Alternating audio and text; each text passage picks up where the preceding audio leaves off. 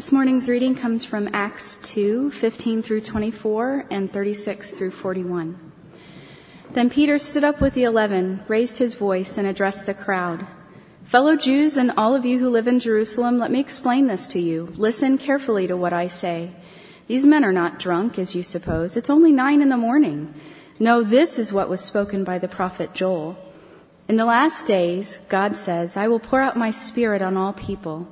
Your sons and daughters will prophesy, your young men will see visions, and your old men will dream dreams. Even on my servants, both men and women, I will pour out my spirit in those days, and they will prophesy. I will show wonders in the heaven above and signs on the earth below, blood and fire and billows of smoke. The sun will be turned to darkness and the moon to blood before the coming of the great and glorious day of the Lord. And everyone who calls on the name of the Lord will be saved.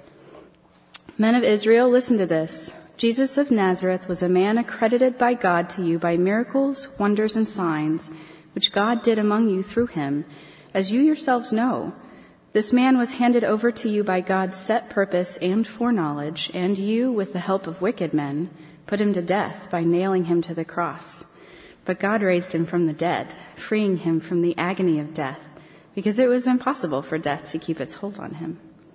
When the people heard this, they were cut to the heart and said to Peter and the other apostles, Brothers, what shall we do? Peter replied, Repent and be baptized, every one of you, in the name of Jesus Christ for the forgiveness of your sins, and you will receive the gift of the Holy Spirit. The promise is for you and your children, and for all who are far off, for all whom the Lord our God will call. With many other words he warned them, and he pleaded with them, Save yourselves from this corrupt generation. Those who accepted his message were baptized, and about 3,000 were added to their number that day. This is the word of the Lord.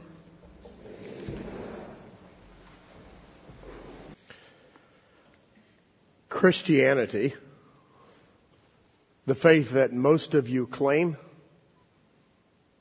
makes an outrageous claim. An outrageous claim. Qualitatively different than most other religions. Here's the claim. The good news about Jesus Christ is for everybody. Everybody. Now, that might not seem like such an outrageous claim to those of us who have embraced it. But I want to remind you of what an outrageous claim it was on this particular day that we just read about. Why? Because the audience that heard Peter was predominantly Jewish. The audience that would later hear the proclamation of the gospel through Paul was not so Jewish. They were a part of the larger Greek culture in Rome. But here's what's true about religions, for the most part, this is a generalization, until this point in history. Most religions, until this point in history, were largely either classified by family or culture or regions of a particular country. There were the gods of the hills, the gods of the valleys, the gods in between, and the gods of the celestial beings. Another description or category of gods are the gods of the nations. If you ever read through the Psalms and the Hebrew Scriptures, you will routinely hear the prophets speaking, David does this a lot, about the gods of the nations who are idols. He would often say they're not true gods.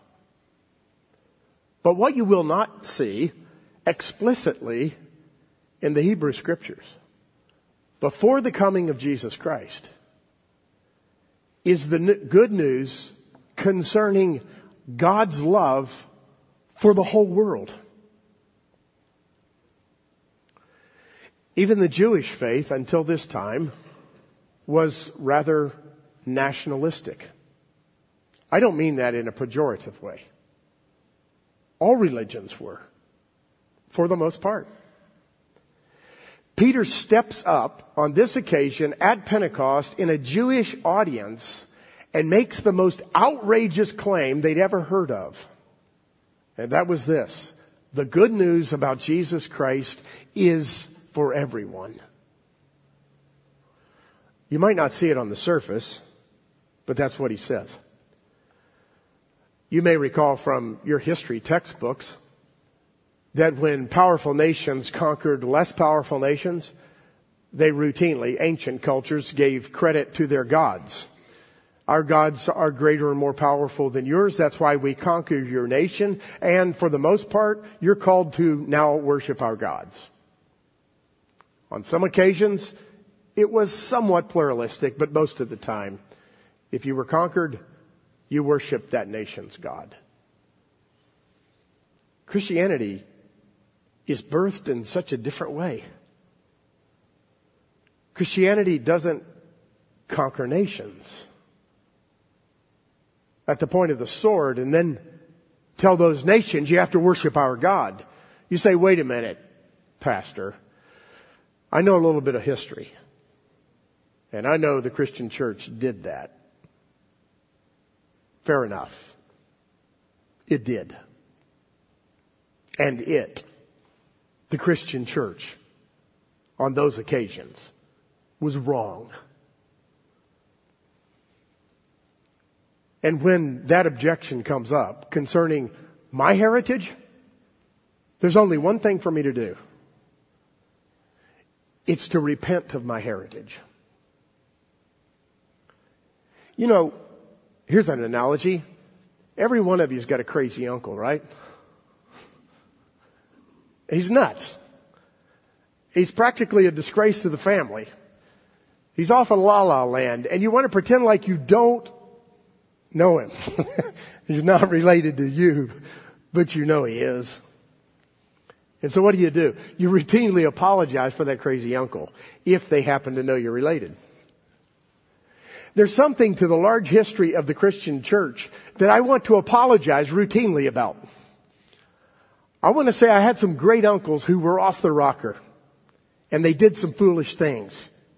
Like they put the sword at the throat of someone who was not Christian and said, repent and be baptized or else you're going down. That happened, my friends. And it was wrong. It wasn't the good news.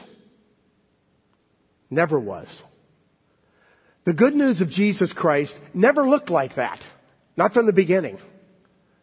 That's why in the garden when Peter pulls out his sword and whacks off the ear of the high priest's servant, Jesus says, put that thing back in your sheath.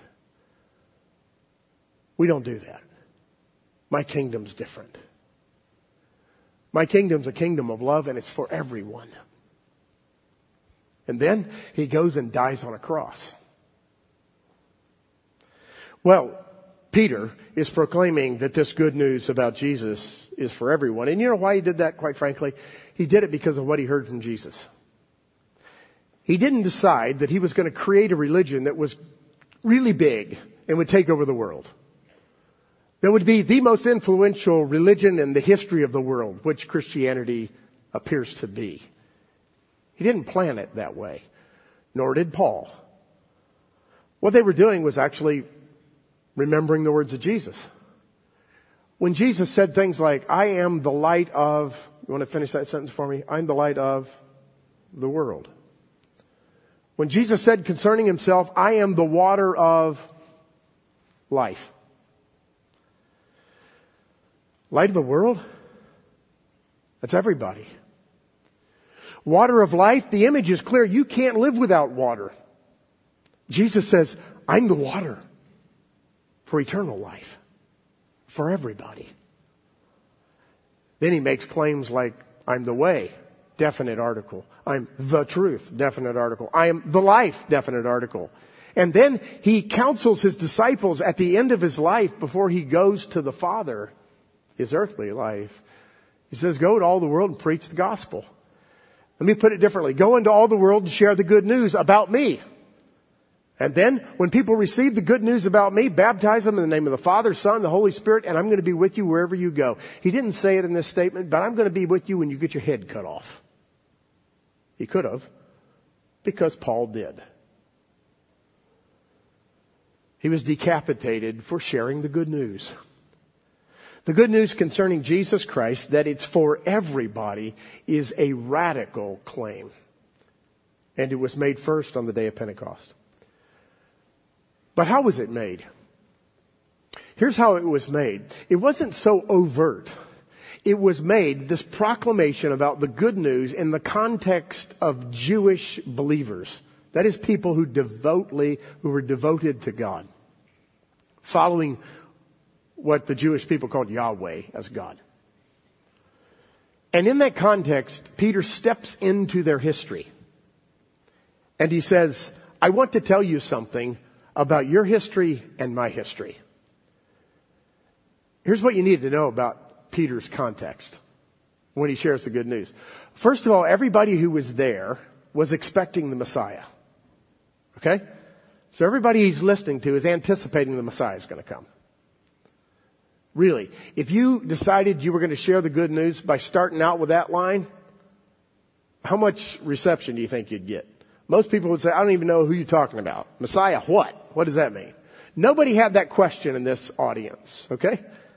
They were all expecting Messiah. So Peter steps into that tradition. And he basically says, in so many words, the Messiah has come. All right? Second thing he does. He steps into a tradition that actually believed the prophets in the Old Testament that is called the Hebrew Scriptures. Again, in your context of sharing the good news with someone who's not a part of the Christian faith, that would just be gibberish. The Old Testament prophets, they don't believe the Old Testament prophets for the most part. These people actually did. Furthermore, you know what they thought about the Old Testament prophets? They thought that the Old Testament prophets had given prophecies concerning the coming of the Messiah, predicted his coming, and all of them were waiting for the prophecies to be fulfilled. How many people do you run into like that today? Not many. But that was Peter's context. And so Peter steps into this context and he uses this phrase that comes out of the prophet Joel. And he says, you know what just happened? You're accusing us of being drunk. First of all, we're not drunk. It's only 9 o'clock in the morning. The bars aren't open yet.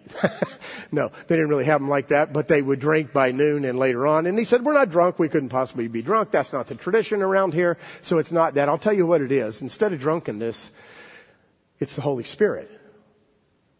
Again, your audience would say, what? They didn't say that. They said, so what? Show us. He said, what you just actually heard, what you consider to be babbling, if it wasn't spoken in your language, was actually a prophecy fulfilled from Joel. When Joel said there's going to come a day in the new age when the Messiah comes, where your sons and your daughters will prophesy, where it's not just Isaiah and Jeremiah and Amos and Joel and Obadiah and the big guys. All kinds of people are going to prophesy. They're going to speak in this new era into the lives of other people. And they're not technically prophets. That's what just happened. You see, I'm not technically a prophet, says Peter. Nor is John or Thomas or any of the others. But we're speaking the good news about the coming of the kingdom of God. Now, if you're that audience, he's got you. Maybe for you, you're not got. But for them, they were in. They said, I understand what you're talking about. I'm tracking with you. Say more. But then he made a statement after he told them that this prophecy of Joel and Jesus being the Messiah was proved by mighty acts of miracles that he'd seen and they had seen. Then he moves to something else for proof. He says, and this mighty one sent from God was crucified. That's when he lost them. Now granted, 3,000 of them came to faith. But that was the turn in the road that was really hard. Crucified Messiah? To them, in their context, that is an absolute contradiction. It's like hot ice. Yeah. That's about what it sounded like. Hot ice or cold fire. That may be a great name for a band. Is there a band like that? Hot ice? There probably is. It's a great name for a band, I guess, but it doesn't make any sense. You know it. Grammatically, it's just wrong. It doesn't flow. And that's the way they thought about the Messiah. Crucified Messiah, hot ice, cold fire. You're not making any sense, Peter. Peter said he was crucified, but then by the power of God, he was raised.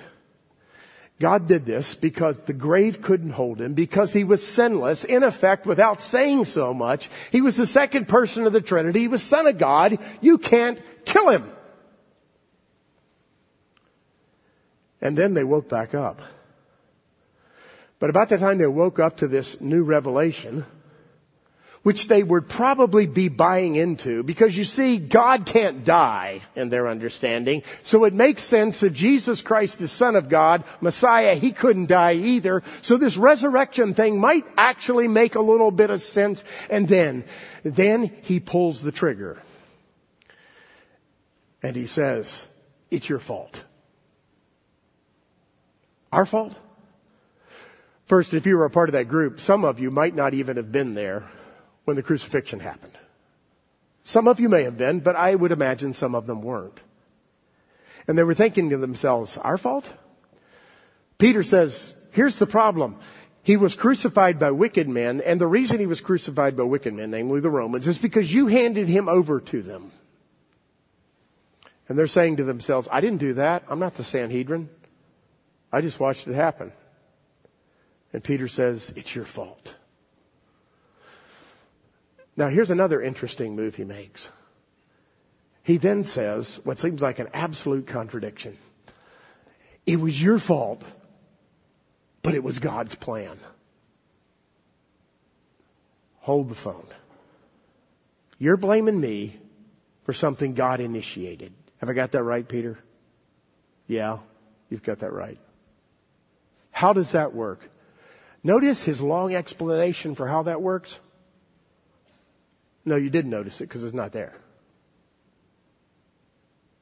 He just states it.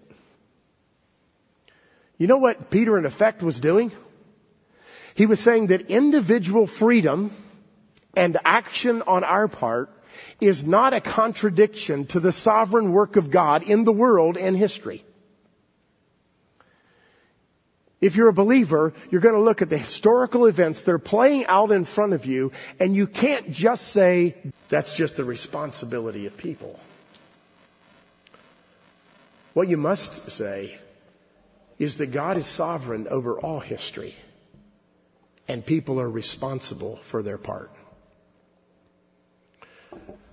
You know, if you're a philosopher, and I'm not professionally, but I did a whole lot of that stuff, and I really like it, you can spend endless hours on trying to sort out the difference between individual choice and God's choice, between human freedom and God's sovereignty.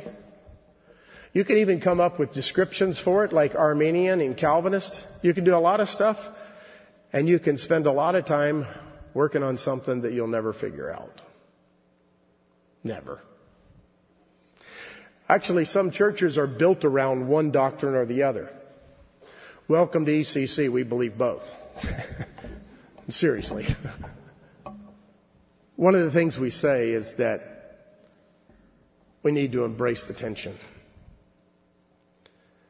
The mysterious tension between free will and divine sovereignty. We'll never figure it out. We have a lot of those issues, but we don't talk about them so much. They're contradictions that appear in science and other places, but we accept them. Now, because we understand, but we can't figure out a better explanation. Some of the people in the history of the church have described these kind of doctrines as faith seeking understanding. I accept by faith my responsibility, and I accept by faith God's sovereign work. And I seek to understand how that works out in my life. Interesting, isn't it? A conundrum. Peter speaks of it, but doesn't explain it. Then at the end of Peter's sermon, by the way, not all the words are here, right? He was as long-winded as me or more. Luke just summarized some things he said. This is kind of the outline of the sermon. By the end of the sermon, he gives an appeal, and the appeal comes in the form of a promise. He said, here's the promise. If you repent for your individual sins, which you all have, your responsibility, and are baptized, you'll receive forgiveness of sins, and you'll receive the blessing of the Holy Spirit. Because God is so loving, God so loved the world that he came into the world, that not to condemn the world, but to save the world. God is waiting for you to admit who you are and just say, I'm a sinner and I'm the problem. And I surrender myself to you because you're the solution. If you do that, says Peter, the blessing of the Spirit of God is going to be poured out on you. I know some of you here who have recently experienced that reality. You're trying to figure out words to explain what happened. It's the grace of God. Here's the promise, said Peter. Repent, believe, be baptized, and God's Spirit will forgive and bless you. That's an amazing sermon in a particular context. Before I conclude, I want to mention something. Next week, we're going to look at a different sermon in an entirely different context, where Paul speaks to the people of Athens, a Greek philosophy bastion, if you will. And his message is so different. It's got nothing to do with the prophets. It doesn't have all the history of Israel wrapped up in it. It speaks to those people where they are. We'll look at that next week. The good news about Jesus Christ must be contextualized if it's going to be powerful and effective. And in this situation, Peter contextualized it for a Jewish audience, and they see it and they believe. Your audience is not his.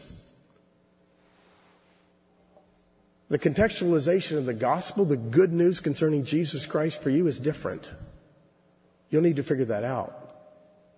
The good news concerning Jesus Christ is also big on the horizon of lots of issues, and one of them is things like justice. In the third week, we're going to talk about global justice issues at our missions conference. Because when you insert the gospel of Jesus Christ into the world, you cannot ignore the issues that you saw in this video.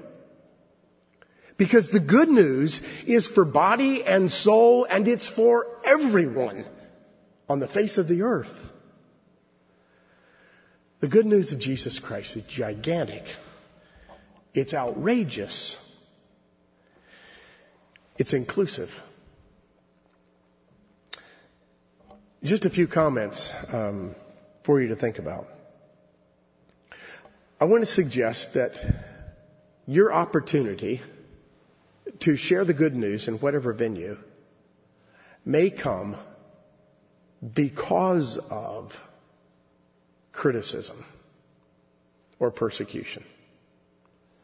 That happened here. Did you notice? The accusation, you guys are nuts. You've had too much to drink this early in the morning.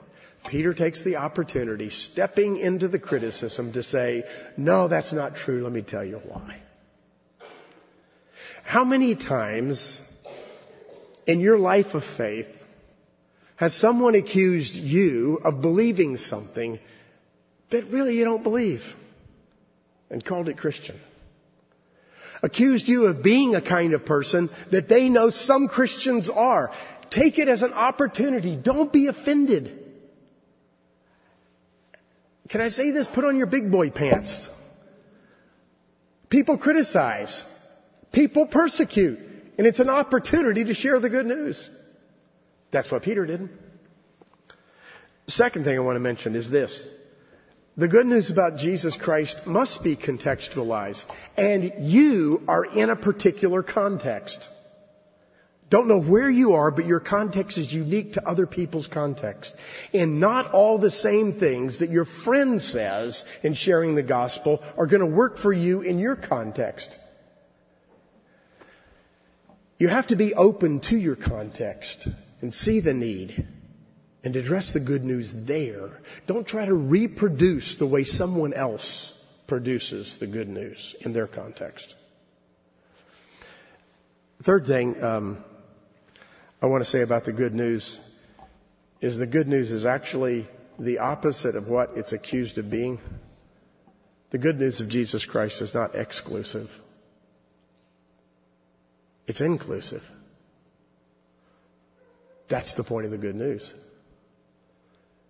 It's for everybody. In spite of your nationality, or your gender, or your family, or your lifestyle, or your sin, or your stupidness. It's for you. Sometimes it's called exclusive. And sometimes you're annoyed by that statement, aren't you? Use that statement as an opportunity to show that it's inclusive.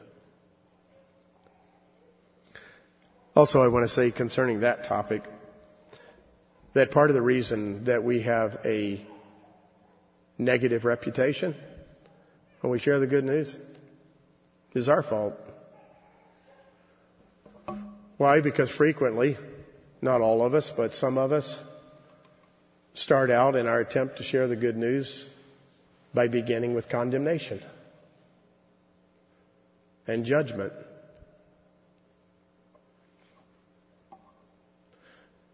Some people are really good at that. And the people who are really good at that are just not reading Jesus. Because Jesus didn't. An angry proclamation of the good news is a contradiction in terms, isn't it? A little bit like hot ice.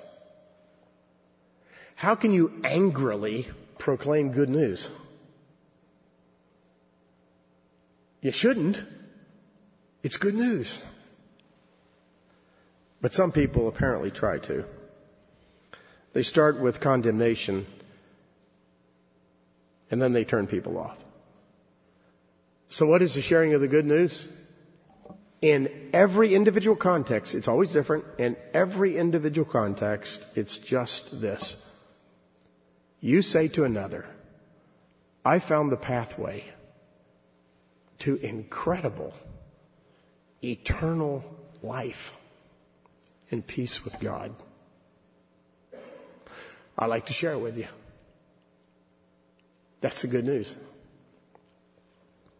Now, I know what some of you are thinking because you're like me. You're thinking to yourself, I'm not any good at that. I couldn't sell water to someone who was dying of thirst, right? I can't do that. I'm not a salesman. I can't share the gospel that way. I tell people about the good news and they just look at me like I'm crazy. Well, welcome to the club. A lot of people do that. But I understand you. Because I'm not good at it either. I might sound like it up here, but in person I'm not. I fumble and stumble. I feel like a fool. And I walk away saying that was a failure. I would say that my gift is not personal evangelism like it is some people's gift. It's just not. And then in the same breath, I would say, I know some of you are identifying with me. And you're thinking, I don't know how to share the good news. And here's what I want to say. Yes, you do. Why? Because the good news is Christ in you, the hope of glory. And everywhere you go, if you embrace the reality that Christ is in you, the hope of glory, you become a reflective light to the world. And on any number of occasions, without saying a word. Maybe you're not articulate. Maybe you're not bold. but you're a Christ follower. Just be that. And let the love and light of Christ draw people to him.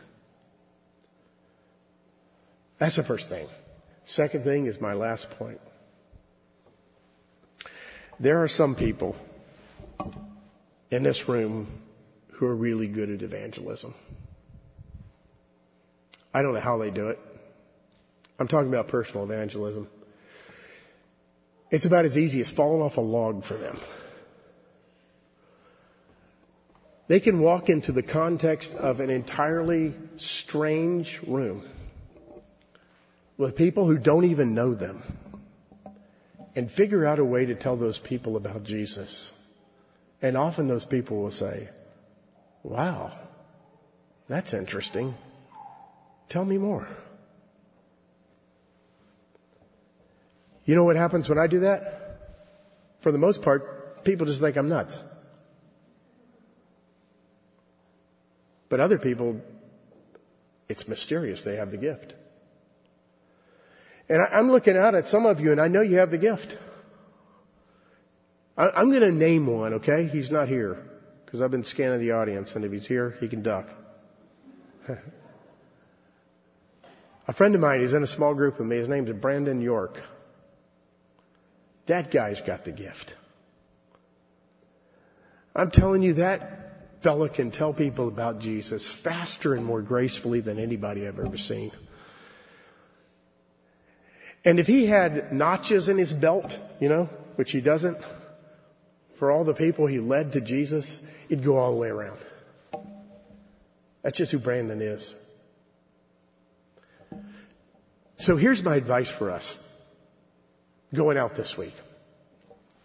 One, embrace the reality that you, every one of you who's a Christ follower, is also a person who shares the good news, even if just with your life, silently. Embrace it, believe it, pray it. God, make me a light in the world. Second, now don't everybody go to Brandon. If you know somebody at ECC and you look at him and you think, that's that fellow or that girl's gift. This week, send them an email, give them a call, catch them after church, and do this.